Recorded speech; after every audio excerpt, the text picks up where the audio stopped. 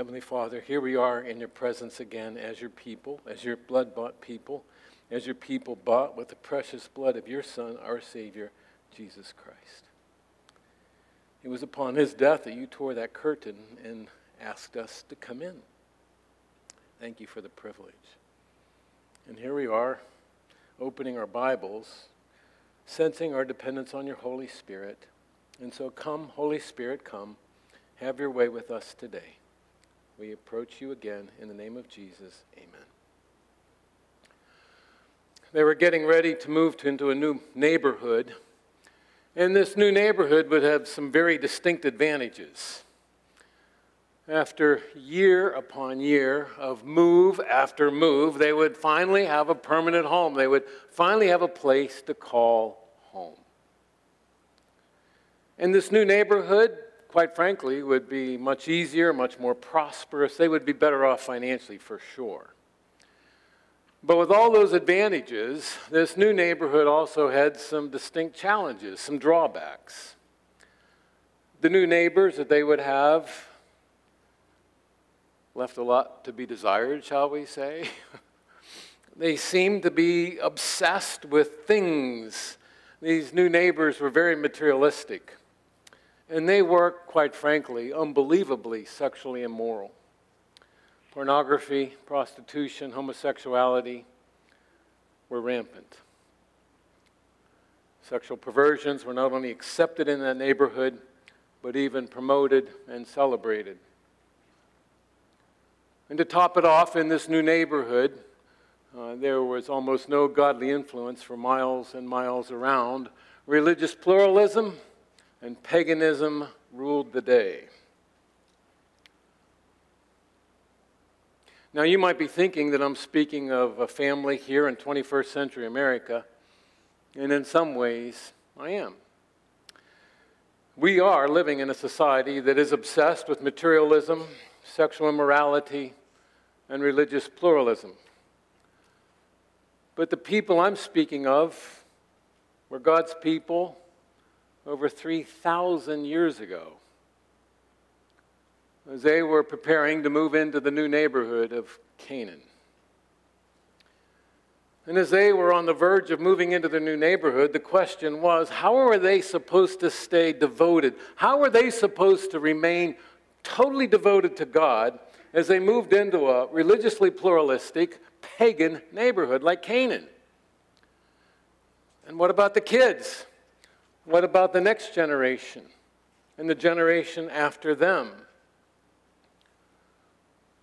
And on the hearts, I hope, of many of the parents and maybe even some of the grandparents was this: how are we supposed to prepare the kids? How are we supposed to prepare the kids to live lives in devotion, in total devotion to God, when they'll be living in a community, a neighborhood, that quite frankly is going to pull on them hard to leave God and to follow their own pagan gods? How could the parents and other adults in that community prepare these children to follow the God who had so graciously redeemed his people out of slavery in Egypt? And as we read their story, we think of our story, don't we? How are we supposed to be devoted to God as we live in a pluralistic pagan society, yes, that is obsessed with materialism, sexual immorality? How can we disciple our kids, our grandkids, and the generations even coming after them? Join me, please, in Deuteronomy chapter 6. Deuteronomy chapter 6. And as you turn there, let me give my thanks to Pastor Mark, who has so ably, so clearly shown us that these opening chapters in the book of Deuteronomy, Moses has been commissioned by God to prepare a new generation of Israelites for their move into Canaan, the promised land. After living for 40 years in the wilderness, they were wanderers. For many of the people Moses was speaking to this day, that was the only life they had ever known. Many of you in this room have not seen your 40th birthday. Many of the people that Moses spoke to had not seen their 40th birthday. The only life they'd ever known was life in the wilderness. And they'd heard all these promises of this land that God had told their fathers, ancient fathers, Abraham, Jacob, and Isaac and Jacob, that they would have this wonderful land flowing with milk and honey. But Moses is led by God to explain to these people that this promised land was not utopia. Everything would not be easy. Now, we might think that, if God's been so gracious to these people, that obedience should just flow, right? Should just be an automatic reaction, but that's not the case. Life in Canaan, life in the Promised Land would actually have some distinct challenges, some serious dangers to their commitment to live fully devoted to God. We're going to approach this chapter today by asking some very key questions. And the first one is this: what were the motivations?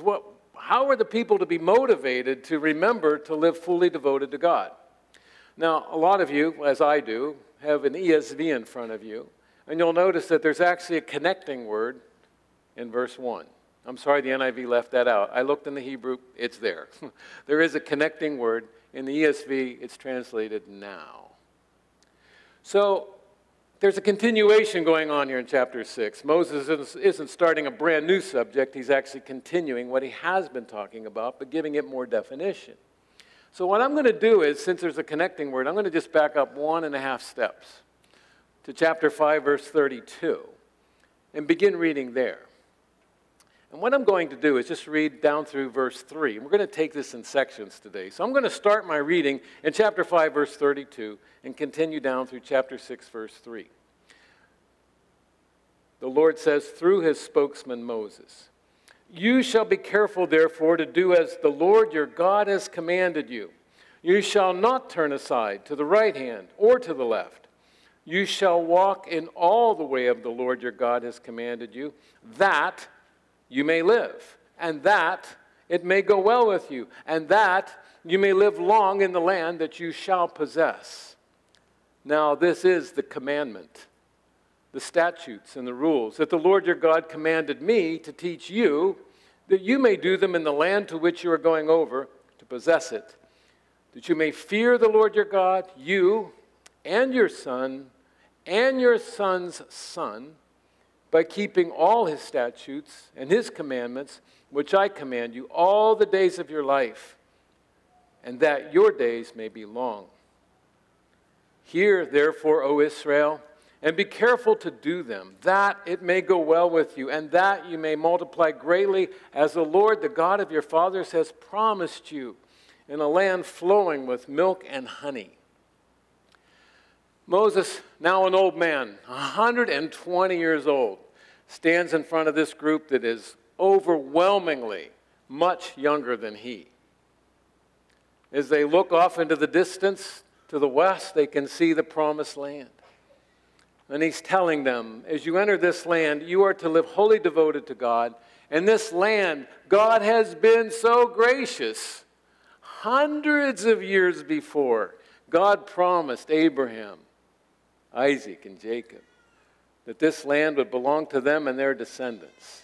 That Abraham would have many descendants and they would possess this beautiful land. It would be a land flowing with milk and honey. And I'm trying to imagine what was going on in the imaginations of those younger people. I mean, desert life is all they had known.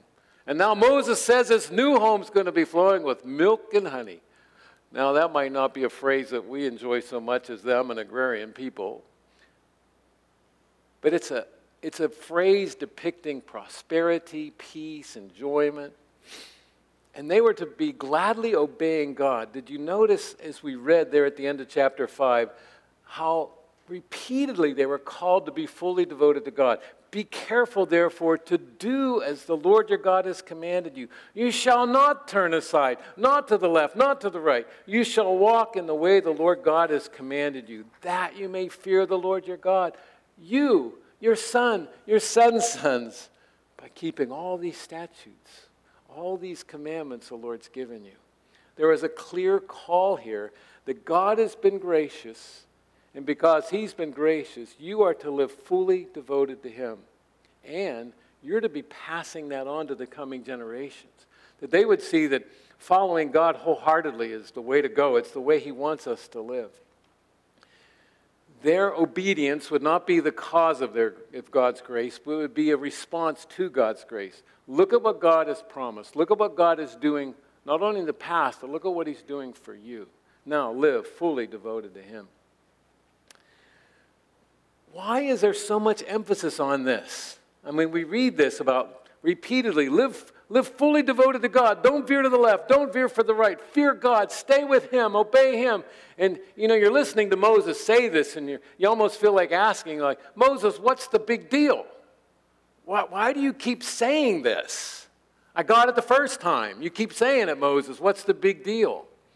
Well, the big deal is that living in the land of Canaan had some very serious threats. We're going to do something I don't normally do when I preach through a text, is we're going to skip ahead and then come back. And so I haven't read yet verses 4 through 9. We'll come back to that, but I'd like us to go down to verses 10 through 19. Because in verses 10 through 19 there, we find answers to this next big question. What are the threats? What are the threats to total devotion? Let me read this passage now and see if you can pick them out as I read aloud. Chapter 6, verses 10 through 19. We're looking for an answer. What are the threats facing these people as they're being called to total devotion? Verse 10 says, "And when the Lord your God brings you into the land that he swore to your fathers, to Abraham, to Isaac, and to Jacob, to give you, with great and good cities that you did not build, houses full of all good things that you did not fill, and cisterns that you did not dig, and vineyards and olive trees that you did not plant. And when you eat and are full, then take care lest you forget the Lord, who brought you out of the land of Egypt, out of the house of slavery. It is the Lord your God you shall fear. Him you shall serve, and by his name you shall swear. You shall not go after other gods, the gods of the peoples who are around you. For the Lord your God is in your midst, is a jealous God, lest the anger of the Lord your God be kindled against you, and he destroy you from off the face of the earth. You shall not put the Lord your God to the test, as you tested him at Massah. You shall diligently keep the commandments of the Lord your God and his testimonies and his statutes, which he has commanded you. And you shall do what is right and good in the sight of the Lord, that it may go well with you, and that you may go in and take possession of the good land that the Lord swore to give to your fathers by thrusting out all your enemies from before you, as the Lord has promised." Did you see some of the threats? I think I saw 3. Did you? One threat that I saw in this passage is in verses 10 through 13. I would say it this way. It's the threat of forgetting God. Even though somewhere over 700 years has passed since God promised Abraham, all this land will be yours and be your descendants' land. Even though hundreds of years have gone by, God has not forgotten his promise. God has not forgotten his promise, and God will not forget his people. But friends, as sad as it is to say, even though God will not forget his people can forget him. There would be so many material blessings in this new land.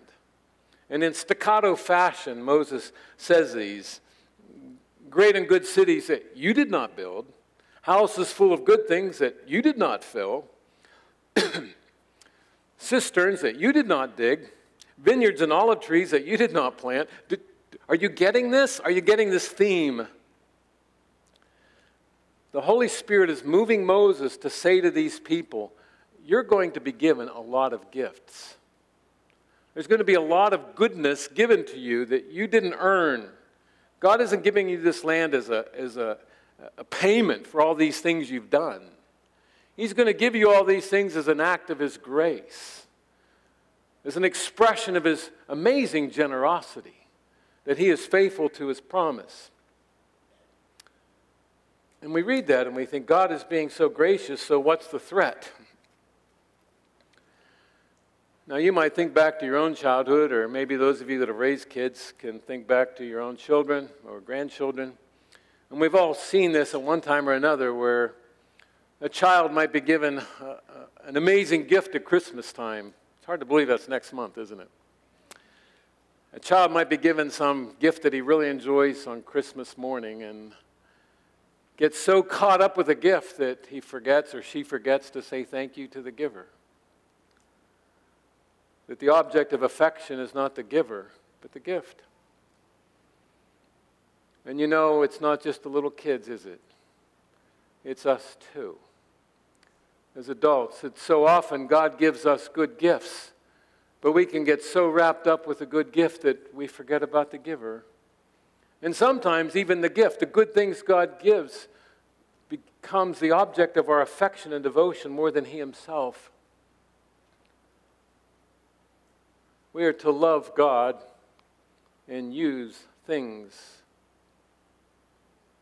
And yet it's so easy to begin to love things and use God.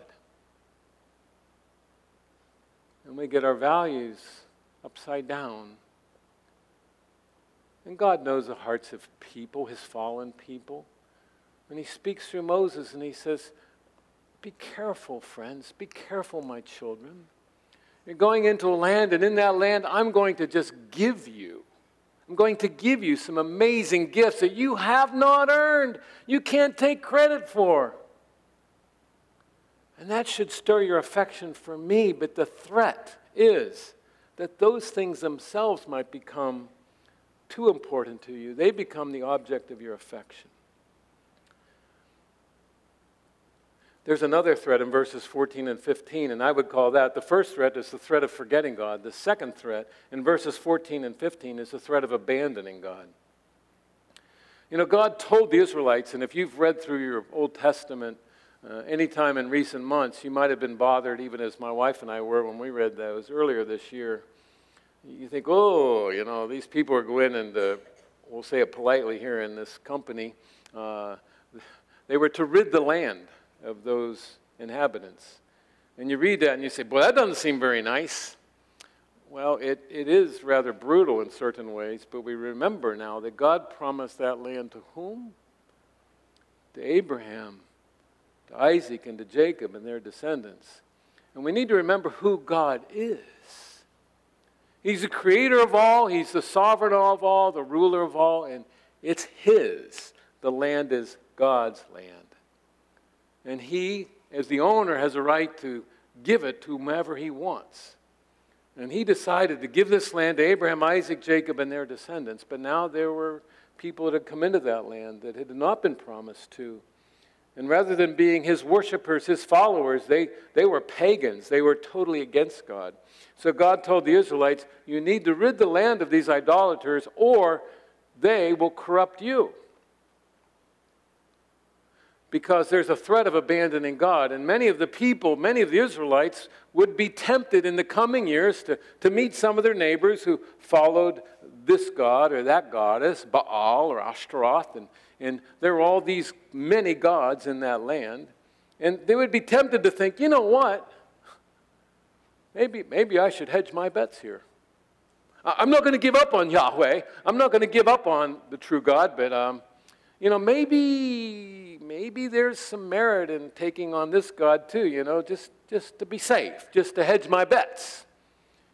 And they began to think that if I just maybe add to Yahweh, if I just add to God, I'll be safer, I'll be more prosperous, my sheep will have more ewes, more lambs, my crops will be more fruitful, my olive trees will be overbearing, Maybe I'll just add some of the neighbor's gods here, just to hedge my bets.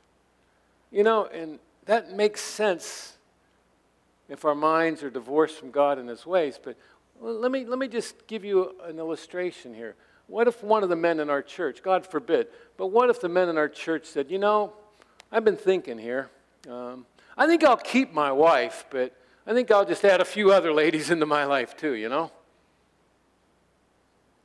Now, if someone in your circle of friends, a married man, a professing Christian married man, said to you, I'm not divorcing her, I'm going to keep my wife, but I'm going to add a few other ladies into my life, would you be okay with that? Would you say, great idea? Or would you say, what are you thinking? And out of love, out of a passionate love for your friend, you'd say, don't do that. I mean, you would be appalled if a Christian man, a married man in your circle said, I'm going to just add a few other ladies into my life. Well, how do you think the wife would feel? The wife would be thinking, you don't do that. You confess loyalty to your wife on your wedding day and to her alone, to her alone. How do you think God would feel when his supposed followers said, I'm not abandoning you, God, but I want to just add some of my neighbors' gods too, just to hedge my bets against potential disaster. How do you think God would feel about that? He says, no, I bought you. I brought you out of slavery. God would not be okay with that. Because anytime you put a plus after God, anytime you put a plus after Christ, you're actually diminishing the value of God. When you put a plus after God, you're saying he's not sufficient in and of himself. I need to add to God this or that. You don't add to God. You don't add to Christ.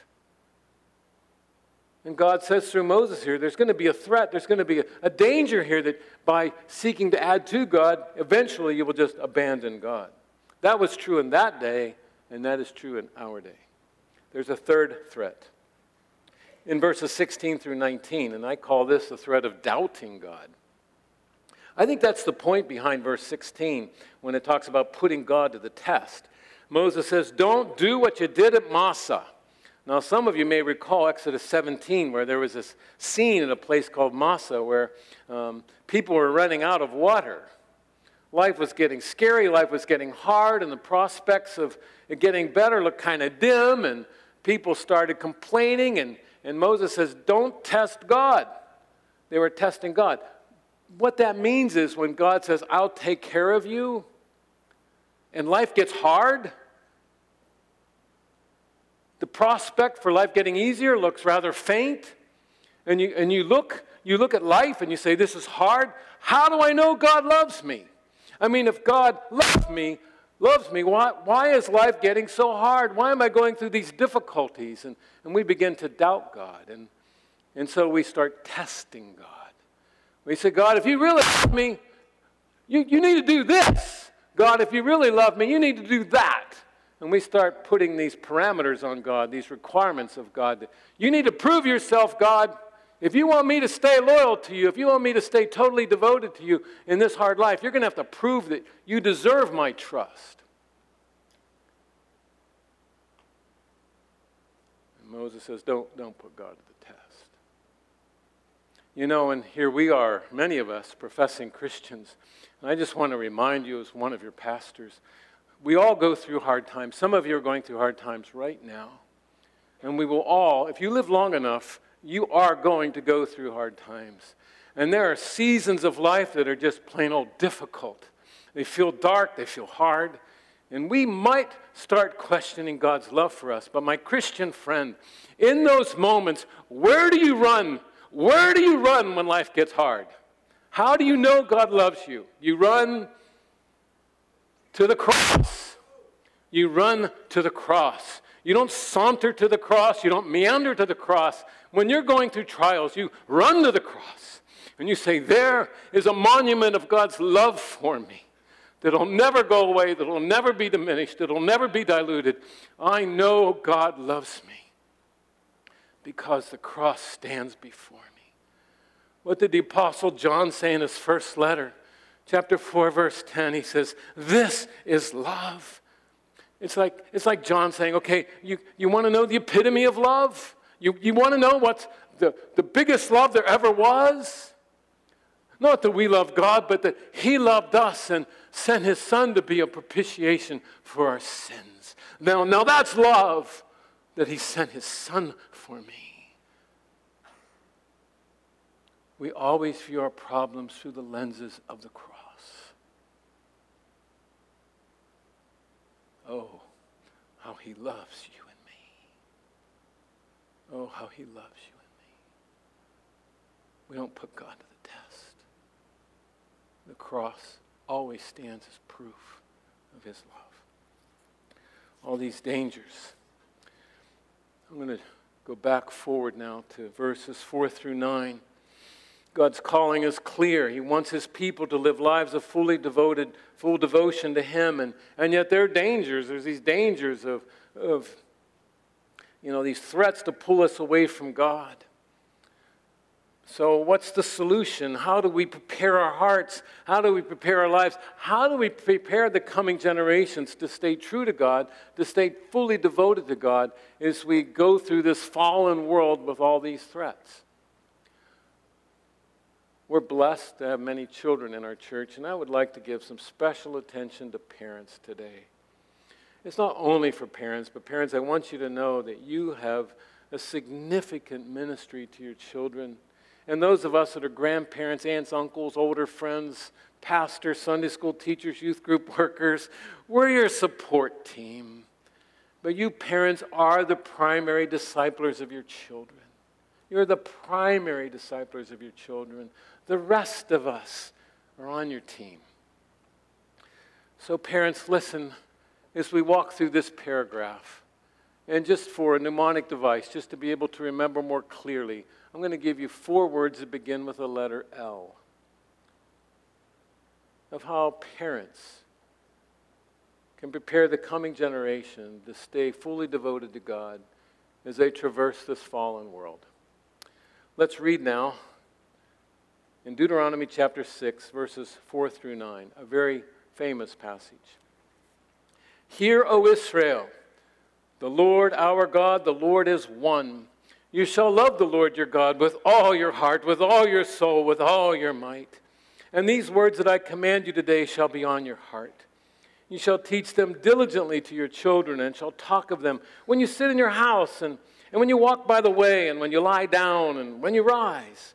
You shall bind them as a sign on your hand, and they shall be as frontlets between your eyes. You shall write them on the doorposts of your house and on your gates. The first L word I have for you is listen. Listen to God. Some of you are familiar with this passage. It's the most famous passage for many Jews over the centuries. This is the first passage that many Jewish children are taught to memorize, to say. In fact, many faithful Jewish families to this day repeat this twice every day. It's known as the Shema. Shema Israel, Adonai Eloheinu. I mean, it is a call they speak often in Hebrew repeatedly, day after day. You may recognize one verse from this Shema, from something Jesus said. Remember Matthew 22, and one of the scribes came up and says, "Teacher," they're testing Jesus, "Teacher, what's the greatest commandment?" Do you remember what Jesus said? You shall love the Lord your God with all your heart, with all your soul, and with all your mind. This is the first and greatest commandment. Now, where do you think Jesus got that? Because as a boy, he knew it. He wrote it, but he also knew it growing up as the divine man. The Shema. Listen. Listen. Shema means, I think I'd put it in modern American something like, listen up. Pay attention, follow through. Shema, listen up. And we as parents, as grandparents, as adults, we need to listen up to God and his ways. The Lord our God is one. There have been scads of articles and books written on what does that mean. It probably means more than this, but it doesn't mean less than this, that God is unique. He has no peers. Now, allow me to strongly state some words of clarification. And I think this is so important living in a pluralistic age. The Shema is not saying there is one God. It is not merely saying there's one God. It says a whole lot more than that. It's not merely there is one God, but it is Yahweh is the one God. Friends, we live in a day of designer gods. Do you know what I mean by that? We live in a day of designer gods. Try this. When you go to work tomorrow, you go to school tomorrow, you're out and about tomorrow, ask anybody. Ask someone you know well. Ask a stranger in line at the checkout line or something. Do you believe in God? And especially in a community like this, what kind of answer do you think you're going to get? Yeah. I would say the great majority of people in our country would say they believe in God. The great majority. So what if you were to follow that up, say, well, that's great, you believe in God. What if you were to follow up with that by saying, tell me about him. Tell me about him. What kind of answers do you think you would get? What do you think the opening phrase would be? I'm going to guess, more often than not, it's going to follow along something like this. Well, I think of God as, or I like to think of God as, or how many times have you heard this? My God would never. When I hear that kind of language, I want to politely push back and say, your God? You see, we live in a culture that not only is this acceptable, this is promoted and defended, that everybody has a right to think of God however he wants. That is so sacrosanct in our culture that everybody has a right to think of God as he wants. And we have all these designer gods out there. And it almost takes you back to Canaan, where there were all these gods, small g. We have all these gods today, designer gods. People come up with their own imaginations. Do you know the problem with that? God is. God is. He is a real being who's taken the pains to reveal his attributes in his word and in the person of his Son, Jesus Christ. He exists as a real being with real attributes, and he's not been silent about it. He has spoken to us saying, I am like this. God is not some sort of fuzzy, amorphous figment of people's imagination. He is a real being with real attributes and real direction for the people he's created. And so when the Shema says, Yahweh, our God, is one, it's a statement of who is speaking, who he is. It's not that there is a God, but Yahweh, Jehovah God, is the God. And he is without peers. And so we parents, we grandparents, aunts, uncles, Sunday school teachers, youth group workers, pastors, we all need to realize that we need to listen up. We need to listen to what God is saying about himself. Do you know what that means for us? We need to study his word. Remember how Peter ended his second letter? But grow in the grace and knowledge of our Lord and Savior, Jesus Christ. There's no retirement age on that verse. We go through life until he calls us home, learning more and more about Jesus Christ. You can't give what you don't have. And so if you're thinking about the influence you're having on your kids, your grandkids, your nieces, your nephews, you can't give what you don't have. So we need to be listening up. Listening up. What's God telling us about himself? What is God telling us about his way? So that we can learn it, because if it's not in here, it's not going to come out there. So the first L word is to listen. The second L is love. You shall love the Lord your God. This command, based on the previous verse, is central to the whole book of Deuteronomy. God doesn't want just outward conformity, a begrudging conformity to commands. He wants our hearts. He wants our hearts. When it says to love the Lord your God, there's this, we would say, heartfelt obedience to God. This keeping covenant with him. It is feelings, but it's more than feelings. And again, using the analogy of marriage, I think back 46 years. When I stood in front of a couple hundred people and I said to this lady over here, I said, I promise to love you till death do us part. Was there feeling in that? Oh, yeah. But it wasn't mere feeling. commitment that's taken us through our harder days as well as our best days. A commitment to one another. I promise to love you. When it says love the Lord your God, it's that kind of language. Total devotion. Total devotion. Did you catch all the alls here? With all your heart. Probably an emphasis actually on the mind. In the Hebrew, heart often referred to how you look at life. All your soul would include feelings, but even more than that. With all your might, energy, action. Yeah, total devotion. Love the Lord your God. That's the second L word. The third L word, you ready? Is lead your children to God.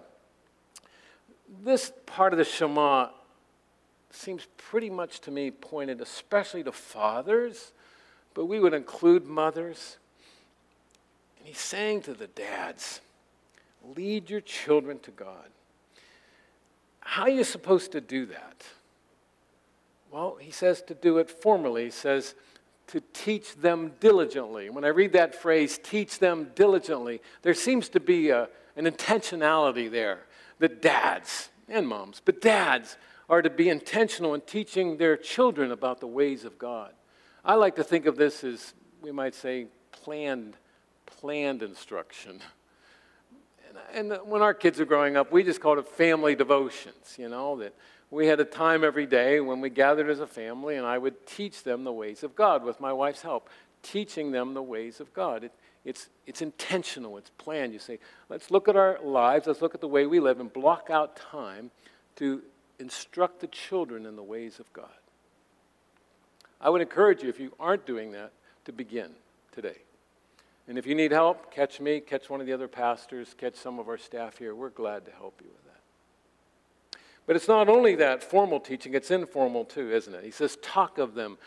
When you're at home, sitting at meals, when you're traveling, when you're in the car, we would say, when you lie down getting ready for bed, talking about life, talking to your kids about the Lord. When you rise, when you're getting up in the morning. So it's informal too. So there's that planned formal time, but there's also that spontaneous informal time. There are so many teachable moments as we go through our normal day, isn't there? I mean, I've helped disciple parents and discipling their kids, and now I'm at the age where I'm discipling grandparents and how to disciple their grandkids. And a common pushback I get is, hey, life's so busy, we just don't have time. Well, excuse me, but make time. And then seize the moments you have. Just seize the moments you have. There's something happening in your life, something happening in your family. Seize that moment to teach your children the ways of Christ. And then the fourth L is live for God every day. Live for God. Verses 8 and 9. And you read these words here that might seem a little unusual to us in verses 8 and 9 when it talks about binding them as a sign on your hand. And many of the Jews, even in Jesus' day and up to our day, took this quite literally. And they would have what were known as tephilim, that they would tie these straps around their left arms. They would fasten little leather boxes to forehead. I'm using past tense. They still do this, many. These leather boxes to their foreheads. And inside those little boxes would be scripture verses. And it was a way for them to say, oh, there we go. You can see it on the head and on the left arm. Tephilim. And then they also had these little things they put on doorposts called mezuzahs. And maybe you have some Jewish friends, as we do, and you can see a mezuzah on the doorpost of their house to this day. And those who are faithful in using the mezuzah might kiss their fingers and touch that, or touch that and kiss their fingers. But, it's a saying, the Word of God is in that little box. And I appreciate the Word of God. So for centuries, many Jewish people have taken this quite literally. But it could be figurative. If it's figurative, the hands probably refer to conduct, the forehead, the mind, the thoughts, the doorpost, the home. Whether you take it literally or figuratively, and there's advantages both ways, the point is this, that all of life is to be lived for God. All of life is to be lived for God. My conduct, my thinking, our home. And those of us who have children or grandchildren, those of you who are adults influential in the lives of young ones, we need to live every day in their presence, fully devoted to God. Show them what it means. There's still a few more verses in this chapter, isn't there? Verses 20 through 25. And when I read 20 through 25, I think, oh, may it be so. Oh, may it be so. Think about it, friends. If you and I as adults, if we live before the coming generation with this passion for God, if we live before the coming generation with this life of loving God and being devoted to Him, what do you think that will do in the hearts, the thinking of the young ones? Their curiosity is going to be stirred, especially when they get a little bit older and they look around and they say, hey, Dad, why does our family live so differently than those people? Hey, Papa, why are we and our family so passionate about the Word of God? Why are we part of a church that gives such attention to the Bible, the Word of God? I mean, other kids at school, their families don't do that. Other kids in the neighborhood, their families don't do that. Why are we different? Why do we live so differently than the people around us? We want our kids to ask that question. Verses 20 through 25. When your son asks you in time to come, what is the meaning of the testimonies and the statutes and the rules that the Lord our God has commanded you? Then you shall say to your son, we were Pharaoh's slaves in Egypt, and the Lord brought us out of Egypt with a mighty hand. The Lord showed us signs and wonders great and grievous against Egypt and against Pharaoh and all of his household before our eyes. And he brought us out from there that he might bring us in and give us the land that he swore to give to our fathers. The Lord commanded us to do all these statutes, to fear the Lord our God for our good always, that he might preserve us alive as we are this day. And it will be righteousness for us if we are careful to do all this commandment before the Lord our God as he commanded us. And friends, just concisely, briefly, what we see going on here is kind of a reverse catechism, isn't it? In catechisms, the dads ask the kids the questions. This time it's the kid asking the dad the question. Dad, why do we live so differently? What's so important about God? What's so important about the Word of God that makes us live as if we're swimming upstream against our culture? And the dad in Moses' day say, thanks for asking, son. Thanks for asking, daughter. Well, let me tell you the story of our family. We were slaves. We were slaves in Egypt. And Yahweh, Jehovah God, came and He redeemed us. He rescued us out of our slavery. And He's brought us to this point that we're entering the promised land, the land He promised our ancestors hundreds of years ago. Son, daughter, do you see how kind God is? Do you see how gracious God has been, that He rescued us out of our slavery and He's brought us to the promised land? We want to live for Him, son. That's why we live this way. He's good and gracious. Oh, how He loves us. That we want to live in wholehearted devotion to Him. You know, we can move ahead, friends. We can move ahead another 300 years to our day. And when our sons, our daughters, our grandsons, our daughters, granddaughters, come to us and say, why do we live so differently? Why aren't we just going with the flow, Dad? Why aren't we just going with the flow, Papa? Why do we live? Why do we live this way? Why are you so passionate about God and His Word? We say, listen to me. We were slaves. We were slaves to our sin, and to Satan, and to ourselves. And God came, and He rescued us. He redeemed us out of our slavery with the precious blood of His Son. Do you see it, son? Do you see it, daughter? Grandson, granddaughter, do you see God's amazing grace to us? How could we live any differently? Why would we not value him so highly? Why would we not be devoted so much to knowing him through his word? That we give an answer for the hope that lies within us. So that day, as the people were preparing to go into the land, Moses gave them this word.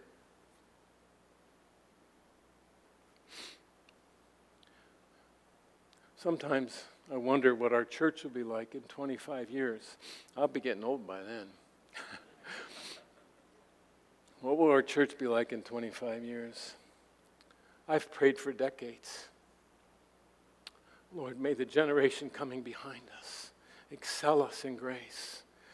You know, as we're running the race, may the generation coming behind me blow right by me in their pursuit of Christ. But it's not just a given. You want to hear some sad words from some time after Deuteronomy? In the book of Judges, chapter 2, we read these verses. I'm in Judges chapter 2. It says, the people served the Lord all the days of Joshua, the guy that came after Moses.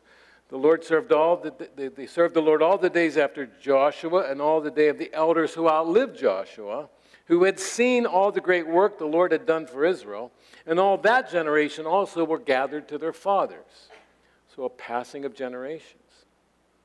And there arose another generation after them who did not know the Lord or the work that he had done for Israel. And the people of Israel did what was evil in the sight of the Lord and served the Baals, and they abandoned the Lord, the God of their fathers, who brought them out of the land of Egypt, and they went after other gods from among the gods of the peoples who were around them and bowed down to them. It's really sad news, isn't it? That within a generation or two, there had been an abandonment of God. But friends, as bad as the bad news is, I have some good news. I have some really good news. And that is, where Israel failed, Christ did not. Satan came and sought to pull Adam away from his loyalty to God, and he seduced Adam to do just that. And the first Adam failed. And out there in the wilderness, Satan pulled Israel away from their loyalty to God, and we saw it in just a few generations. And God didn't just scrap his whole plan of saving people, but he sent his Son. In a seminal place, you can read this, is Jesus in the wilderness. In Matthew 4, for instance. In Matthew 4, you read the story of Jesus in the wilderness. And where the first Adam failed, the true and better Adam, the second Adam, succeeded. The true vine did not succumb, even as Israel, the vine, did.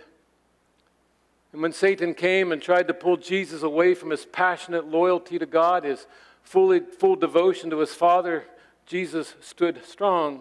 Interestingly, quoting from the book of Deuteronomy, and our true and better Adam, the true vine, succeeded on our behalf. And those of us who are in Christ, we have his Spirit within us. We have the Holy Spirit within us. And so finding our hope in Christ, you and I can devote ourselves to following God. We have his Spirit. We have his Word. We have his people to help us.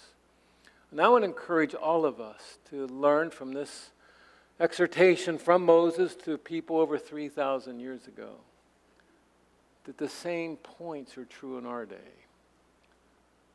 That we are called to live fully devoted for Christ and to pass that on to the coming generations.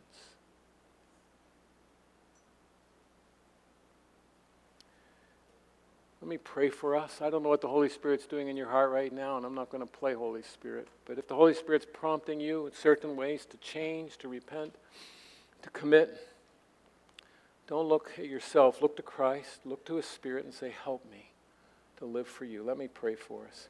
Heavenly Father, we thank you so much for your amazing grace to us. You were gracious to your people of long ago. And for those of us that are in your Son, Jesus Christ, You have been astonishingly gracious to us. Help us to live fully devoted lives to you. And Lord, that you would use us who are older to pass that gospel baton on to the coming generations, that they might watch us, they might listen to us, and that by your amazingly sovereign grace, you would give the coming generation eyes to see your glory in the face of your Son, Jesus Christ, and that they too would join us as your people. We pray this in Jesus' name. Amen.